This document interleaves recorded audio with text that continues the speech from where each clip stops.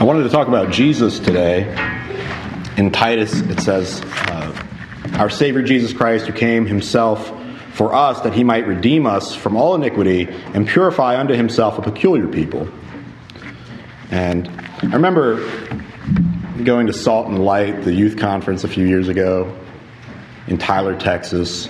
And I don't remember who gave the sermon. I think it might have been David Piles, but he talked about how as the church dwindles, we should rejoice because it's a purification of the church. And so when you're in a small group like this, a more intimate setting, it doesn't get better. You know, we could be standing here with 1,000 people. You could have Billy Graham in front of you with a stadium full of folks. But it wouldn't be better than this. I wanted to talk about Jesus. Yesterday, I was helping someone move, and I missed the last stair on a step, and I rolled my ankle real bad. And the very first person I called out to was, "Oh, Lord Jesus." And he works in our hearts that way, that we'd call out to him. He works in our hearts as individuals, but he has also worked in the world, on our society, on our civilization. You can see the effects of Jesus everywhere. Everywhere. The greatest composer who ever lived, Johann Sebastian Bach, he wrote Soli Deo Gloria, for God's glory only, on everything that he did, on every single piece that he composed. All the great cathedrals of Europe, all inspired by Jesus Christ, the greatest architecture of all time. It's not even really close. You've got Michelangelo painting the Sistine Chapel. You've got our favorite movies, the great movies. I mean, even the ones that people will say, "Oh, this is Wicked of the world." Whether it's Marvel movies or Harry Potter or Star Wars, if it resonates with you, it resonates because at the core of that story is something that Jesus did for us, which is he sacrificed himself for us. He lived, he was born, he lived, he died, and he rose again for us. And so all the great culture, all the great architecture, all the great book literature, Dostoevsky was a great Christian, all the great art, architecture, everything is an effect of Jesus Christ. There's a theological concept, I might have mentioned this to some of you before. Someone told me, they said that we count from the year of Christ's birth, the Christian era, or Anno Domini, right? Year of our Lord. Because time started with Christ. In the beginning was the Word, and the Word was God, and the Word is Christ. And here we are, we're talking about the Word, Jesus Christ, and we're reading from the Word, the Scripture, and it's an incredibly high honor. It's a fearful thing to have the Word in front of you. But I want to talk about Jesus. I want to paint the picture of the man, if I can. So we've talked a little bit about some of the effects, but I want to talk about his birth, his life, and his death. Now, the first thing about his birth that's important is that he came in fulfillment of prophecies. He was born in Bethlehem, he was called a Nazarene, and he was raised in Egypt. He came up out of Egypt. So all the prophecies come true. He was born poor, in a manger, to parents who were common, who were hunted. At the time that he was born, Herod sent his people out to kill all the children under 2, and that's why they had to go to Egypt. Just a common person, hunted, poor, afflicted, just like any of us. There's this painting, I forget who painted it, but it's a painting of Christ. People like to argue about what he looked like. They like to say, he's one ethnicity or another or whatever. But in this one, he's a little boy, and he's got auburn hair, and he's in his father's work shop, his carpentry studio, and his father's kneeling down to teach him something, and the boy is just a little boy.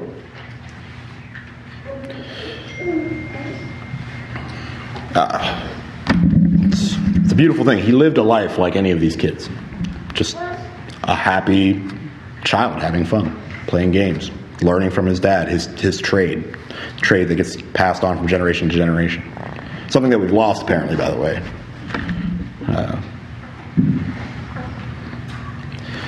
In Mark gets right to it. The first thing that Jesus does is he goes and he gets baptized. He sets an example for us. Then he's tempted in the wilderness. He goes out and he fasts for 40 days. To most of us that would sound like an incredible feat, fasting for 40 days. But we know that it's possible. Not just because Christ has done it, but other people have also fasted for 40 days. That wasn't the remarkable part of the fast. The remarkable part of the fast was being tempted by Satan himself with the highest possible temptations, the temptation to rule all things in the world. And he resisted the temptation because he was spotless and without sin. So he was tempted, he was tried, he was taught. Obviously, he picked up his trade from his father. We know that when he was sort of a younger boy, they're leaving Jerusalem, and he kind of stayed behind to learn from the elders and ask questions. And then, after he was tempted and he was tried, he went and he healed.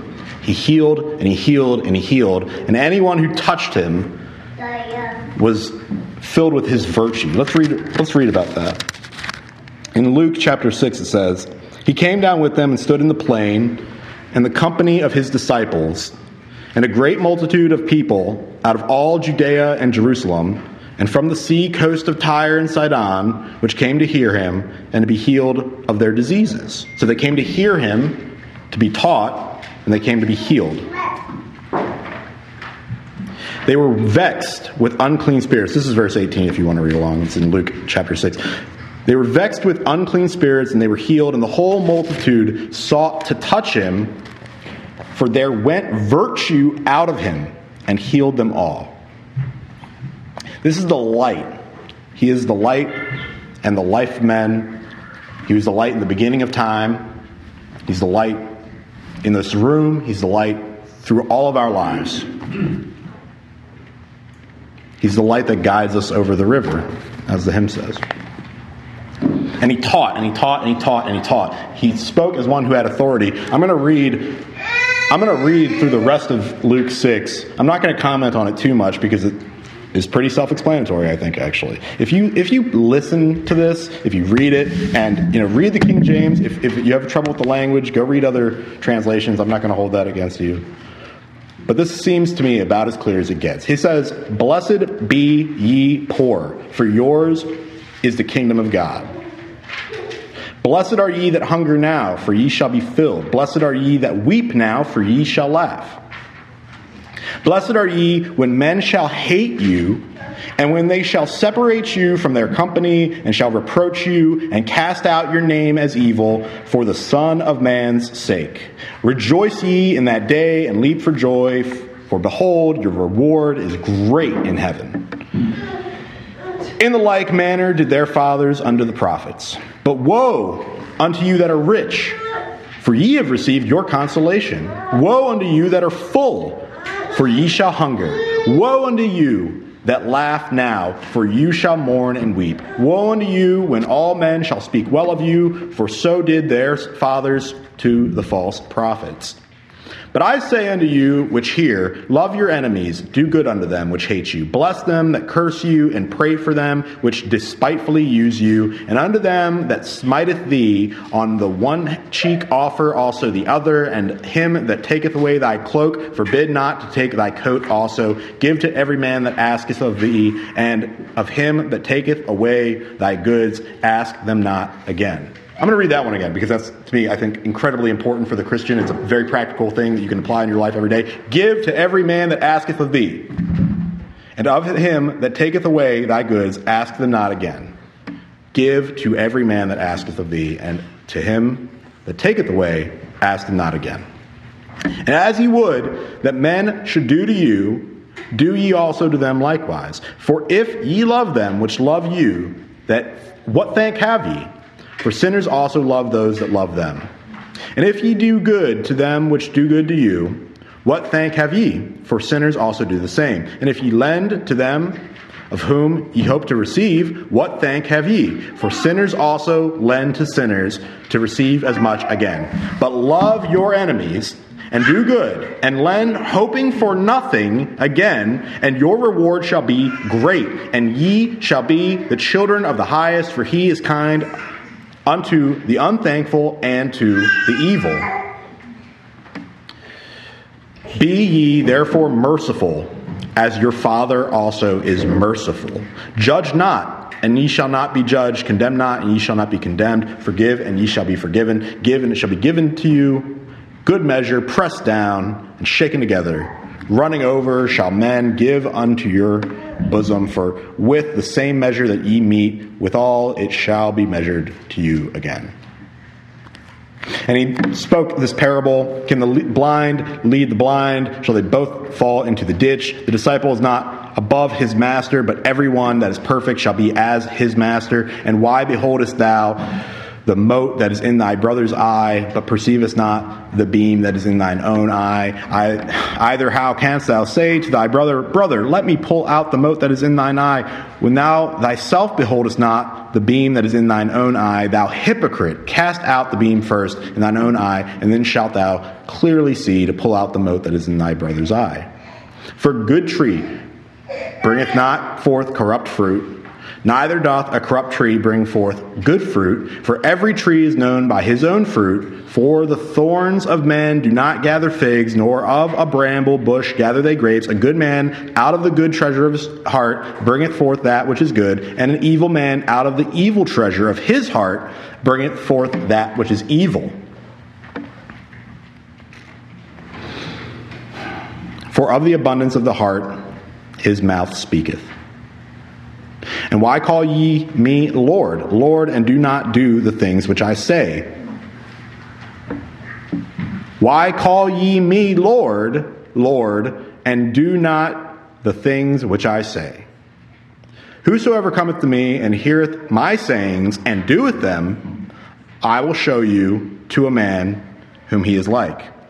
He is like a man which built a house and dug deep and laid the foundation on a rock. And when the flood arose, the stream beat vehemently upon that house, and it could not shake it, for it was founded upon a rock. But he that heareth and doeth not is like that man without a foundation, which built a house upon the earth, which the stream did beat vehemently, and immediately it fell, and the ruin of the house was great. Okay, I wanted to read all that to you because that is what Jesus taught. That is what the Lord himself on earth in the flesh taught. He taught us to do things. He taught us to love one another. He taught us to radically love one another, such that if someone stole from you or someone borrowed from you, that you wouldn't ask for it back. Or if anyone asked you of anything, you would just give it to them. It was a radical teaching. It was not mundane. It was not this banal thing that modern Christianity has turned into, where you simply, if you're in some denominations, you just show up, you go through the rituals, and then you get to say, oh, I definitely am going to heaven. Or if you're in other denominations, you get to be here listening at the sermon, you get to show up, you get to get dressed up, and then you get to go and you get to live your regular life, full of sin, full of wickedness, and it's just a comfort to you. It's not a changing of the heart. The whole point from the very beginning of this sermon has been that the effects are to be seen, right? The effects in the art, in the culture, in your lives, in your heart. When you fall and you cry, Jesus, help me, that's an effect. It should have an effect. The life of Christ was not without an effect. I'm going to go over to chapter 20 here. When John the Baptist, Christ's cousin, the man who baptized the guy, was in prison, he sent people to Christ, and the men were come unto him, and they said, John the Baptist has sent us, saying, Art thou he that should come, or look we for another? So he's in jail, about to be beheaded by one of the most wicked people that was alive at the time. The cousin of Christ, who leapt in the womb for joy, who knows? He knows in his heart that Jesus is the Messiah, but he is despairing, and so he sends his followers to see, can you confirm that you are the one that we've all been waiting for? And in the same hour that they went to Jesus, he's curing infirmities and plagues and casting out evil spirits and giving the blind sight. And so he says unto them, because it's so obvious that this man is the Christ, that it's so obvious to everyone that can see, Romans says that everyone knows that there is a God. It's just the rebellious heart of man that says no. It's the rebellious heart of man that says, no, I get to decide if there's a God. He's saying it's so obvious, you should see, you can see. Go your way and tell John what things you have seen and heard, how the blind see, and the lame walk, and the lepers are cleansed, and the deaf hear, and the dead are raised, and to the poor the gospel is preached. And blessed is he whosoever shall not be offended in me. Blessed is he whosoever shall not be offended in me.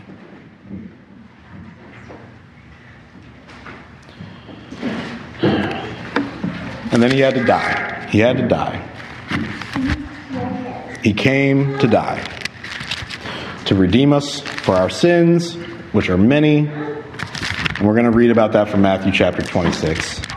And I'm sorry I'm taking so much time, Elder Bloyd. It's just, you want the whole picture, right? You want the whole picture. You want to understand, he lived a whole life, 33 years. It's hard to imagine or condense 33 years down into, not only that, it's not just the 33 years, it's the entirety of time. He's eternal. There's no way to condense it down. But we're given the word. We're given the word. He's the Logos, right? We're supposed to live in communion with this thing, okay? We're supposed to live in relationship with the word. Our culture does not take words seriously. Am I right? Does our culture take words seriously? Do we not just make slang up constantly? I participate in this. I get it. We make stuff up constantly. We use words all willy-nilly. They don't mean anything to us anymore. And we claim to have some sort of relationship to the word. But we don't. We don't if we don't take this seriously. If we don't look at what the word's pointing to, right? What the scripture's pointing to, which is the Logos. The Logos is not just, we translate it here as the word, but it's not just the word. It is the thing which makes sense in relationship to the Spirit, which doesn't make any sense to us because we're men, and the Father, which kind of makes sense because we are familiar with fathers, and we're familiar with creation, we're familiar with provision. But the Logos is this thing that makes sense, the word that makes sense.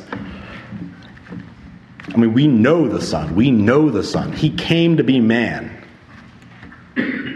We know him as well as we can know any part of the Trinity. And probably better, because he did come as a man.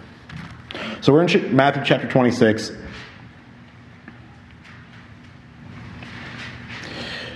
And this is how he had to die. This is 26, verse 59. The chief priests, the religious people, okay, the religious leaders. This is so, the whole thing. If you read about Christ, if you skip everything else and you just read about Christ, it makes clear what Christianity is all about. Because it's about this man coming to die for our sins in opposition to all this nonsense that they had before. The nonsense of men.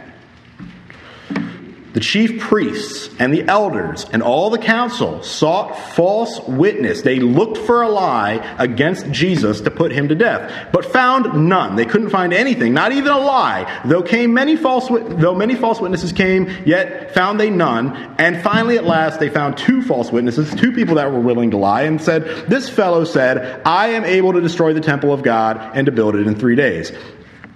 And the high priest arose, which he can, obviously, he's God. And the high priest arose and said unto him, "Answerest thou nothing? What is it which these witness against thee?" But Jesus held his peace. And the high priest answered and said unto him, "I adjure thee by the living God, that thou tell us whether thou be the Christ, the Son of God." So, in this climactic hour of his life, when he's being falsely, it's funny because he did say that he would tear down the temple. So what is exactly, the false witness is just the fact that these people are liars and want to kill the guy. And how does he respond? He holds his peace, and they say, by God, tell us whether thou be the Christ, the Son of God. And he can't lie, so he says, Jesus saith unto them, thou hast said, nevertheless I say unto you, hereafter shall ye see the Son of Man sitting on the right hand of power and coming in the clouds of heaven. He couldn't lie. He is God. He sits on the right hand of the Father, and they hated him for it. Because the powers that be, the institutions that be, they reject the truth. They reject the truth because the only way they can stay in power, the only way they can control the people they control is by rejecting the truth, rejecting the logos, rejecting the thing that makes sense, that has the whole point from the very beginning, right? He went to the poor, he went to the meek, he went to the lowly.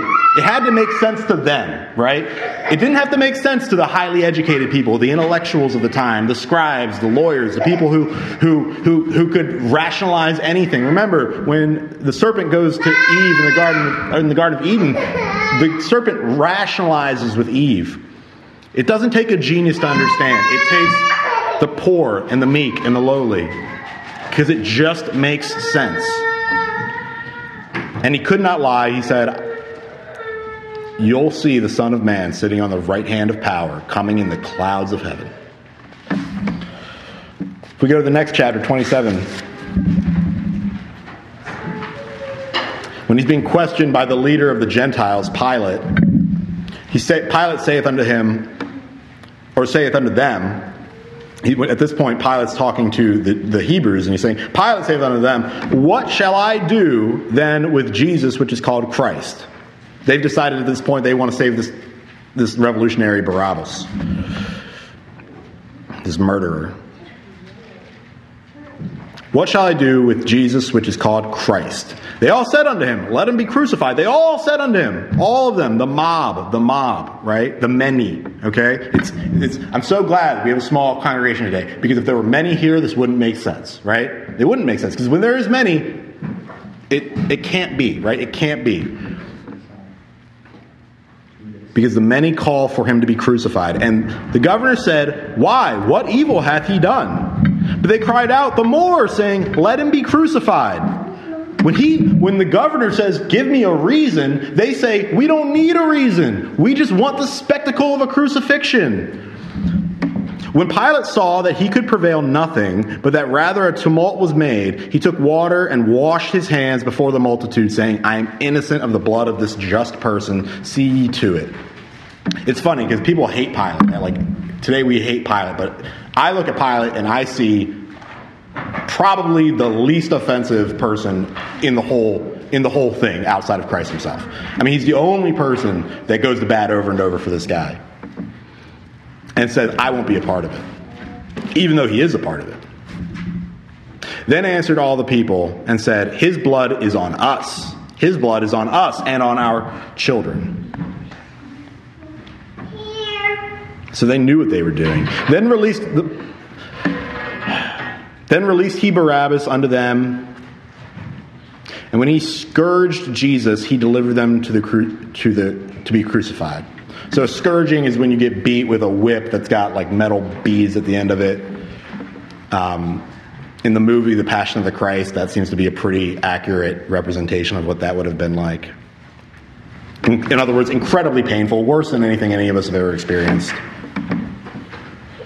And that's just the beginning, because then the soldiers of the governor took Jesus into the common hall and gathered unto him the whole band of soldiers. And they stripped him. They humiliated him. They put on him a scarlet robe, scarlet being the color. We just heard from Elder Bradley this morning, the scarlet line. This goes through Scripture, this idea that it is obvious where Christ is. And he stripped him, put on a scarlet robe, humiliating him. When they had platted a crown of thorns, they put it on his head and a reed in his right hand, and they bowed the knee before him and mocked him, saying, Hail, King of the Jews, mocking him, humiliating him. They spit on him. They took the reed, they smote him on the head. This man, remember the little boy that I described earlier, the little boy with the auburn hair in his father's shop, growing up, did nothing but teach and heal his whole entire life. Now he's being humiliated, stripped of his clothes, spit on, scourged, beat with a reed. They mock him. They take the robe off him. They put his own clothes on him, lead him away to crucify him. They just had an intermission just to humiliate the guy. It was like the soldier. Everyone had to get their piece, right? Pilate had to have his time. Herod had to have his time. The Roman soldiers had to have their time. Everyone had to get a chunk. Just to let us know that none of us are innocent, right? There's none of us who are without sin.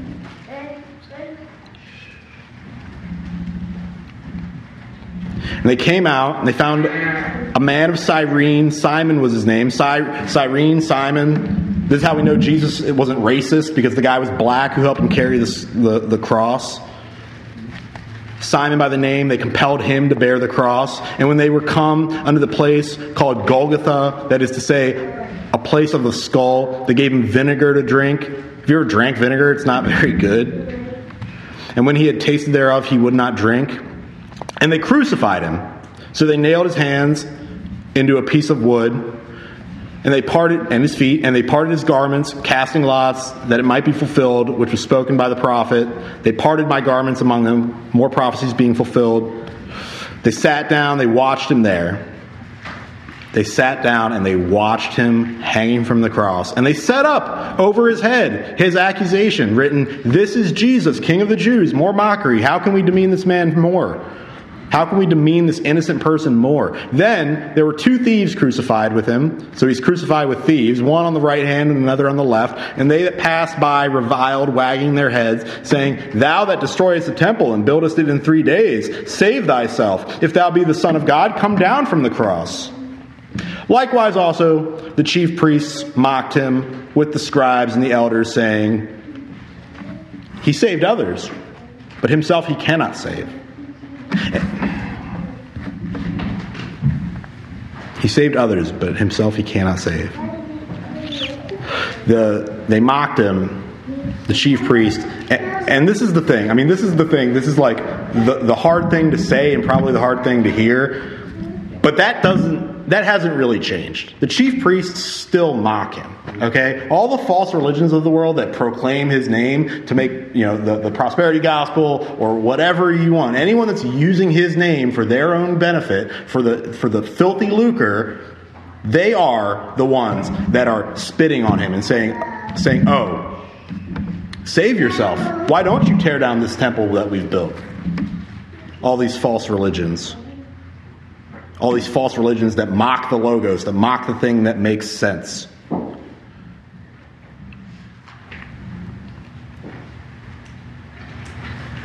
He trusted in God. Let him deliver him now, if he will have him, for he said, "I am the Son of God." I'm almost done here. The thieves also, which were crucified with him, cast the same in his teeth. Now, from the 6th hour there was darkness all over the land unto the 9th hour. And in the 9th hour Jesus cried with a loud voice, crying, "Eli, Eli, lama sabachthani?" That is to say, my God, why hast thou forsaken me?" Some of them that stood there when they heard that said, "This man calleth for Elias." And straightway one of them ran and took a sponge and filled it with vinegar and put it on a reed and gave him to drink. So those who have pity on him are few. They are few. Those who recognize that this man was more than a man are few. The rest said, "Let be. Let us see whether Elias will come to save him." Jesus, when he had cried again with a loud voice, yielded up the ghost. So that's how he died. It's one of the most brutal scenes in history that I'm aware of. And I just want to close out with the resurrection because it's the most important part. But I'm not going to read the story of the resurrection because we all know it so well. I mean, we know it, right? Found by women. They went to look for him in the tomb and he wasn't there because he had risen again. The thing is that we all know the story, right? Like, we know that he rises again, that he lives again. What we need to be encouraged. And this is what Paul says.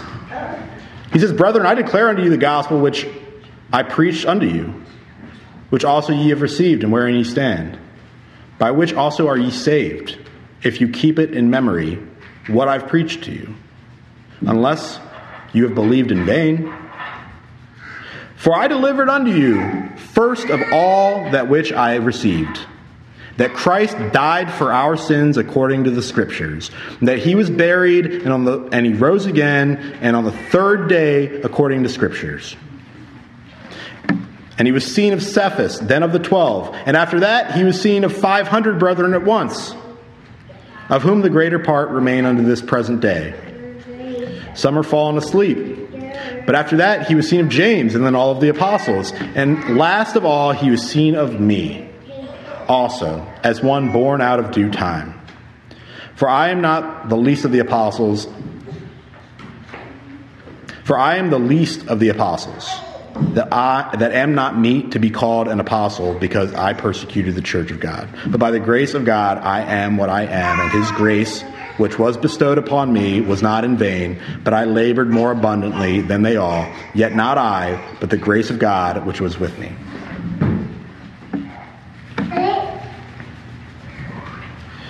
And he goes on to say that if the resurrection isn't real, then our faith is in vain, right?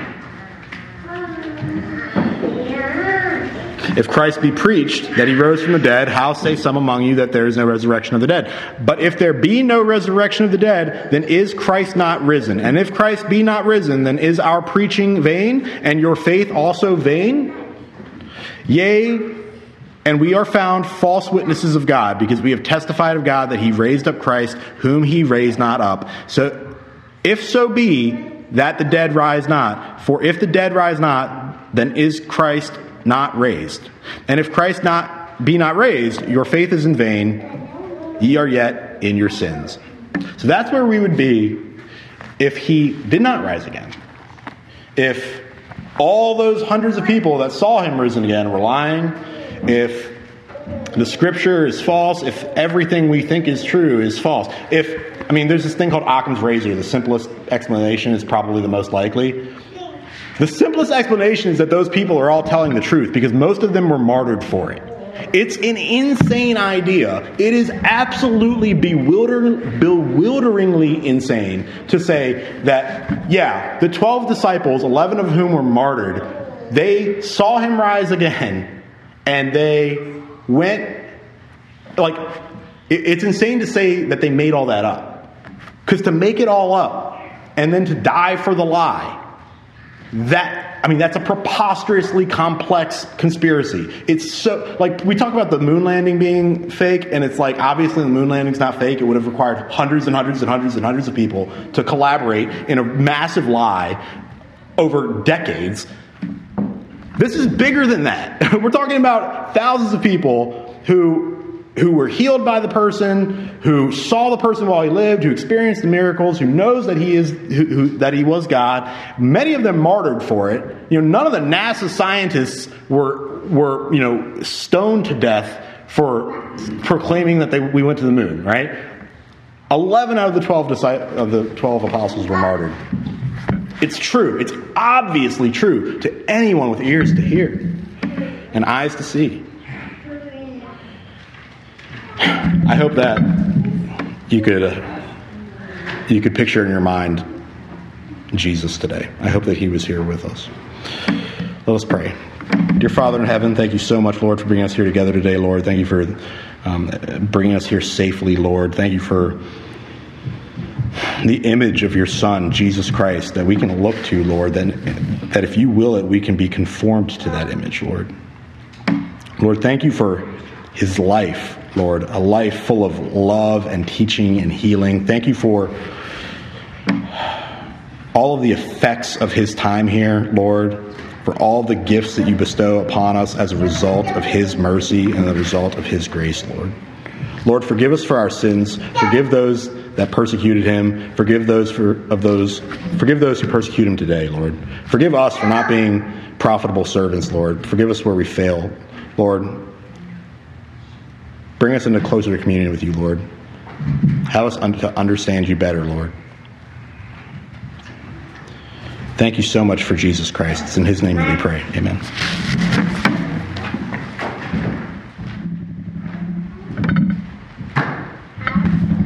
Psalm 146. The title of the psalm is referred to as Hallelujah. I pray the Lord will bless us to get something out of these 10 verses. Psalm 146. It starts out and it says, "Praise ye the Lord. Praise the Lord, O my soul." He directs our attention, and he starts out on a real positive note that we are to just simply praise the Lord. A lot of things would cause us to be distracted from praising God.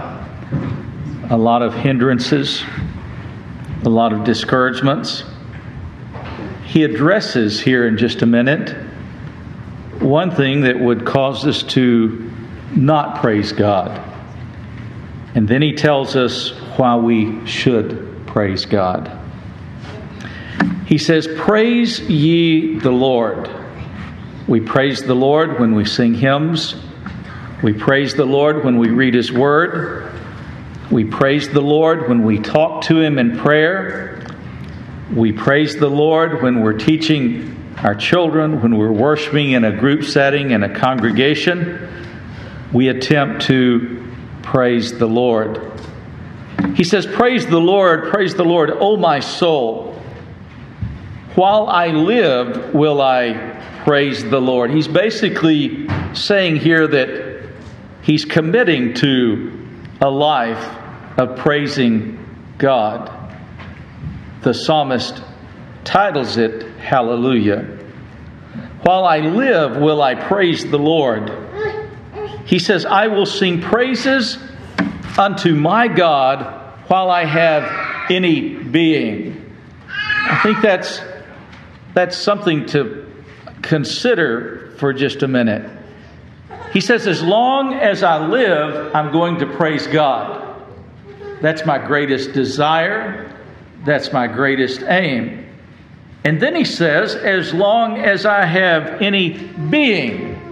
Well, your soul is part of your being. One of these days, we're going to lay these bodies down, but our soul is going to continue on, and our soul is able, even in heaven itself, to somehow praise God. So we're still able to praise God when we end up in heaven. But then he tells us, and he mentions in verses 3 and 4, he tells us something that would hinder us from our praise. And it also emphasizes that we will be discouraged if we consider this course. He says, put not your trust in princes. Basically, he's saying right here that we don't put our trust in leaders. We're supposed to pray for leaders. We're supposed to ask God to intervene and direct leaders. But for the Christian, the child of God, that's not where we put our trust. We don't put our trust in leaders. It doesn't matter if you think it's a good leader or a bad leader. They're human beings. They're sinners. The very best leaders are still but sinners. Their influence that they have only lasts for a short season. Their plans and their schemes and their programs last for a short time. He says, don't put your trust in princesses. Don't put your trust in leaders. You put your trust in God. And he says, nor do you put your trust in the Son of Man. He says, don't put your trust in the Son of Man. Meaning anyone that's born of man or woman. That's not where we put our trust. Our trust, whether it be in good times or in bad times, is in one person, the one that Brother Danny has spoken to us about, and that is the Lord Jesus Christ. You want to know how not to be easily tossed to and fro. You want to know how not to be double-minded. You want to know how not to be experiencing the deep, deep lows. You do it by simply putting your trust in God. God will not ever disappoint you. He'll never forsake you. God will never lead you the wrong way. You'll never be disappointed as long as you put your trust in God. That's where we put it. And he says right here, he says, don't put your trust in princes. Don't put your trust in the Son of Man. And he says, by the way, in whom there is no help. You might think you're being helped for a season, but our only help is in God. And he sort of describes this individual. He says, don't put your trust in princes. Don't put your trust in the Son of Man. He says, his breath, talking about the Son of Man, or talking about leaders, or talking about princes, he says, his breath goeth forth, and he returneth to the earth. And that the very day his thoughts perish. Sounds like that even his influence is pretty short-lived. He says, his breath goeth forth, he returneth to his earth, and in that very day his thoughts perish. It ends really, really quickly. I heard one commentator say that the possessions of a wealthy individual are all wrapped up at the end of his life in a little burial plot about 2.5 feet wide and 6 feet long. And that's the extent of it right there. He says, don't put your trust in feeble man. Don't put your trust in the Son of Man. Don't put your trust in those that as soon as God calls them home, their last breath is the last influence they have. He says, his breath goeth forth, it returneth to the earth. Even his thoughts perish that very day. And then he starts out verse 5. Now, if you want to go and read Psalm 104, verse 33, it emphasizes even more about putting trust in God. And Psalm 62 says that David will trust in the Lord at all times. And Psalm 118 says it's better to trust in the Lord than to put your trust in man or in princes or have confidence in men of the earth. And then he says in verse 5, and I like this. I like this. He starts out and he says, happy. He simply starts out and says, happy. You know, I want to be happy, and I want to be around happy people, and I want you to be happy. And did you know that I believe that the Scriptures teach us that we ought to be a happy people? I believe we ought to be a joyful people. I believe we ought to be rejoicing in the Lord. Now, there's some of us that it takes a repeat of the verse. We're taught, he says, rejoice in the Lord always. And again, I say rejoice. Some of us, it takes it a little bit more, and we have to hear it more times. But we ought to be a happy people and a rejoicing people in the Lord. And if we're not happy, if we're not rejoicing in the Lord, then there's something wrong. And it's not with the Lord. It's usually with us, but it's not with the Lord. Now, if we're putting our trust in the Lord, and that means all of our trust. You know, we sing the song when we walk with the Lord. 253. This describes trusting in the Lord right here. This describes trusting in the Lord. This song mentions 8 different aspects of our life. And it addresses the aspects in which we should trust in God. Take my life. That's our entire life. All of our life. And let it be consecrated unto Thee. Made holy unto God. Take my hands and let them move at the impulse of Thy love. Take my feet and let them be swift and beautiful for Thee. Take my voice and let me sing always only for my King. Take my silver and my gold, not a mite would I withhold. Take my moments and my days, Let them flow in ceaseless praise. And then it gets really tough. Take my will and make it thine. It shall be no longer mine. Take my heart. It is thine own. It shall be thy royal throne. Lord, I give my life to thee. Thine forever more shall be. Lord, I give my life to thee. Thine forevermore to be. You want to be a happy Christian? Give your life to the Lord. Now, I'm not talking about you're giving your life to the Lord to gain eternal heaven. God has your life and He has it in His hands. But we have the choice each and every day of our life. Are we going to hold back part of it ourselves? Are we going to desire to give it to God to be used of Him?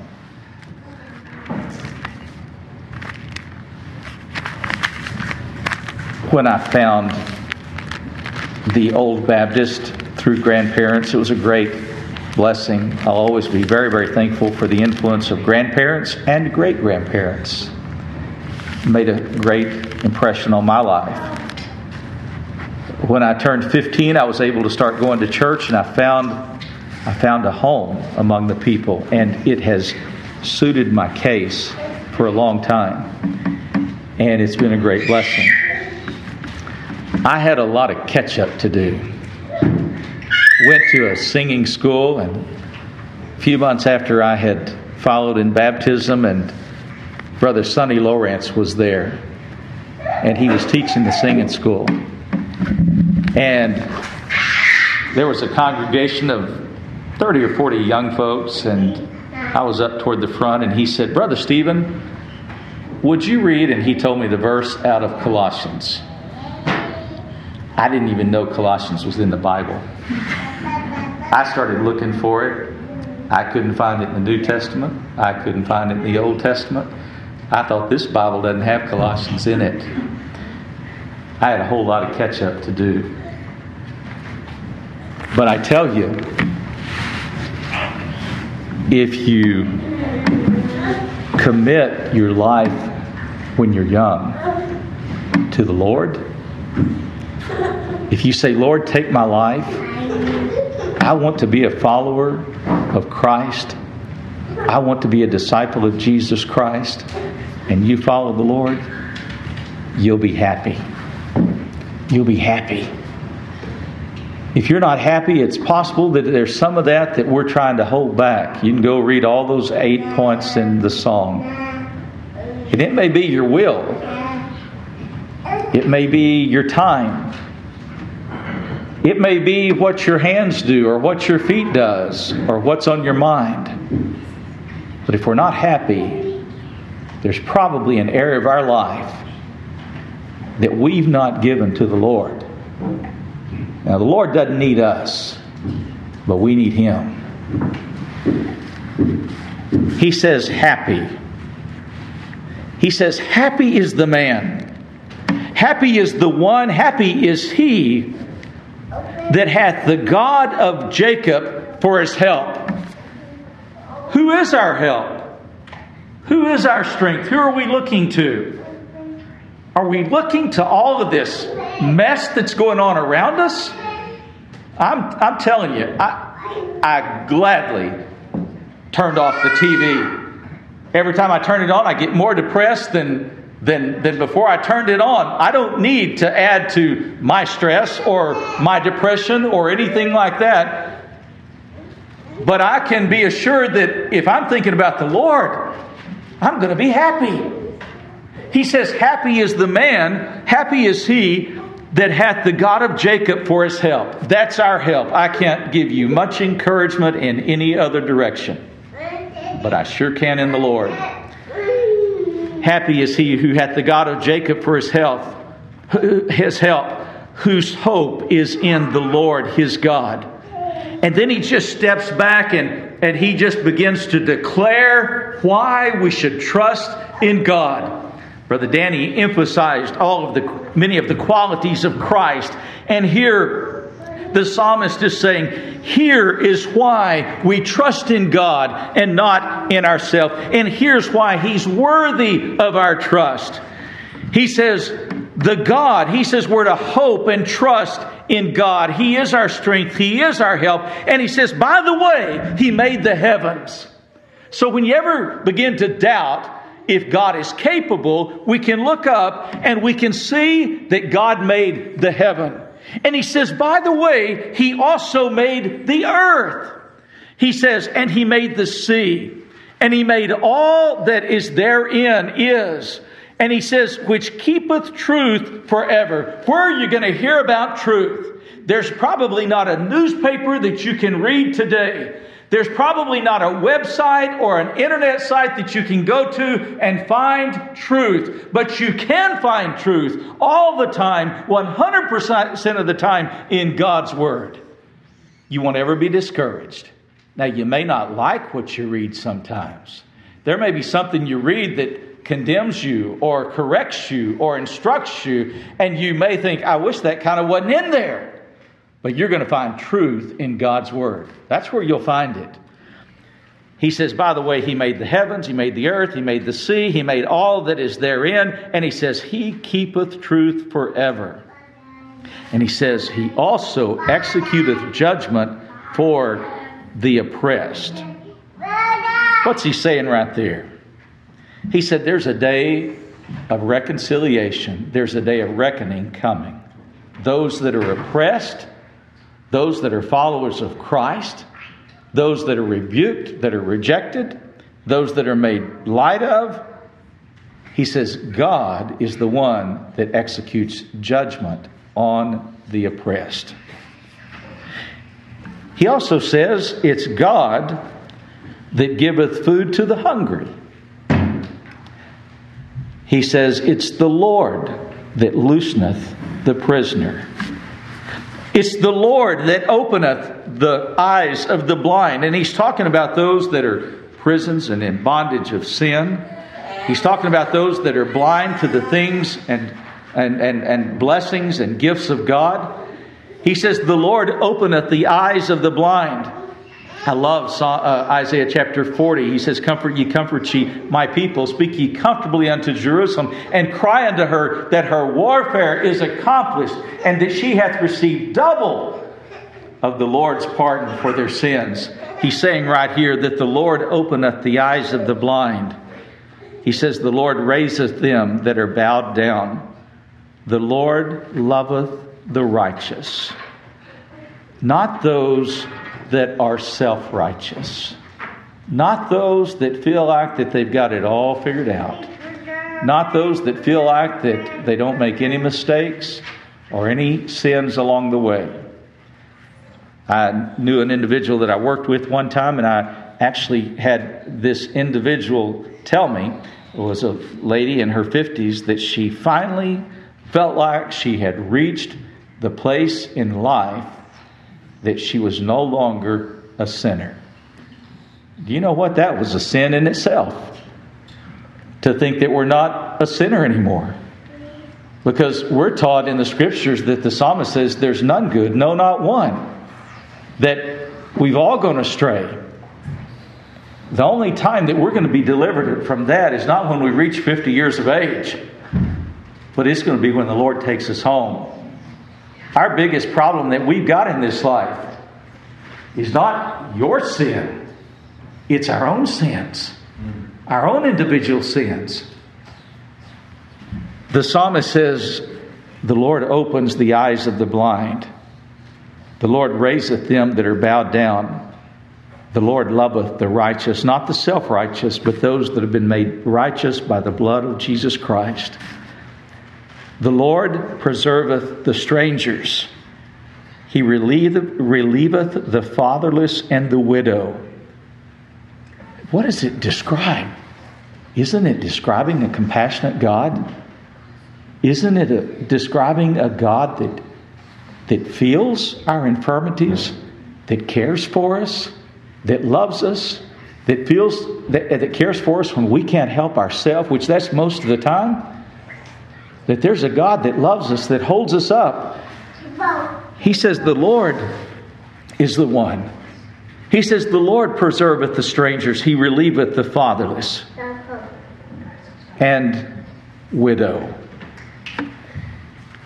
I think it's over and over in the New Testament and in the Old. The fatherless and the widow are described. And God tells us that we should have compassion upon the fatherless. God tells us that we should have compassion upon the widow. But even if we don't have compassion upon them, God does. God does. He says, but He turneth the way of the wicked upside down. The wicked may be shaking their fist at God. The wicked may feel like that they're able to oppress the Christian. They may feel like that they can squelch it out, but they can't because of God. It says, God turneth the way of the wicked upside down. Remember the story of Haman, who created the gallows for Mordecai. And it ended up that God, through His sovereignty, ended up that Haman was hanged on his own gallows. You see, the Lord is seeing what's happening. The Lord knows what happens. And the Lord is the one that gets justification in the end. Now look what He says. Verse 10. The Lord shall reign forever, even thy God, O Zion, unto all generations. And then he ends up just the way that he started out. He says, don't put your trust in men. Don't put your trust in leaders. Don't put your trust in princes.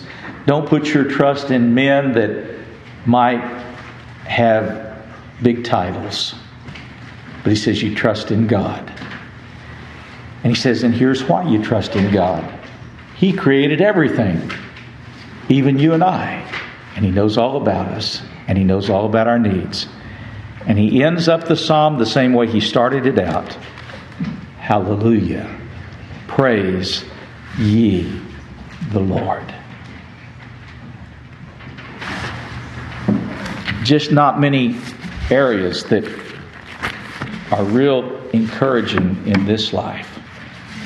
Not many things that bring about real happiness in this life. Oftentimes, the life of the Christian is hard. It's difficult. There's many setbacks along the way. The life of the Christian experiences many struggles. But even in the midst of all of that, we can be encouraged and we can be happy in the Lord, knowing that the Lord is our strength. The Lord is our help. The Lord is our comforter. That's where we need to be reminded over and over and over again to put our trust, not in men, but in the Lord. May God bless you.